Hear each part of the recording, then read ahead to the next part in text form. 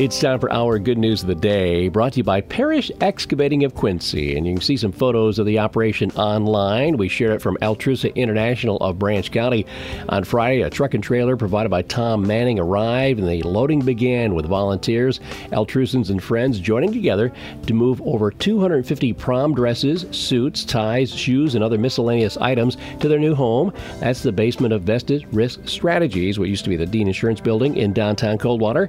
Items were from the Astra Gowns for Gals, Ties for Guys program, most recently housed in an empty classroom at Coldwater High School, which is now needed for a new teacher.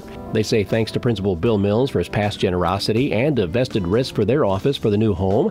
Altrusa helpers included Astra committee members Janelle Warner, Kristen Smith, Michelle Sheets, and Astra advisor Matthew Locke. Also helping, Altrusans Kendra Danielson, Mary Feller, Mary Jo Johnson, Lori Hunt, Christine Delaney, and Jan Stores.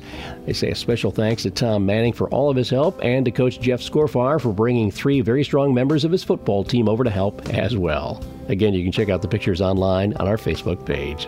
And that's our Good News of the Day, brought to you by the guys and gals at Parrish Excavating of Quincy. Thankful to have the opportunity to bring you the good news on AM 1590 and FM 95.5 WTBB.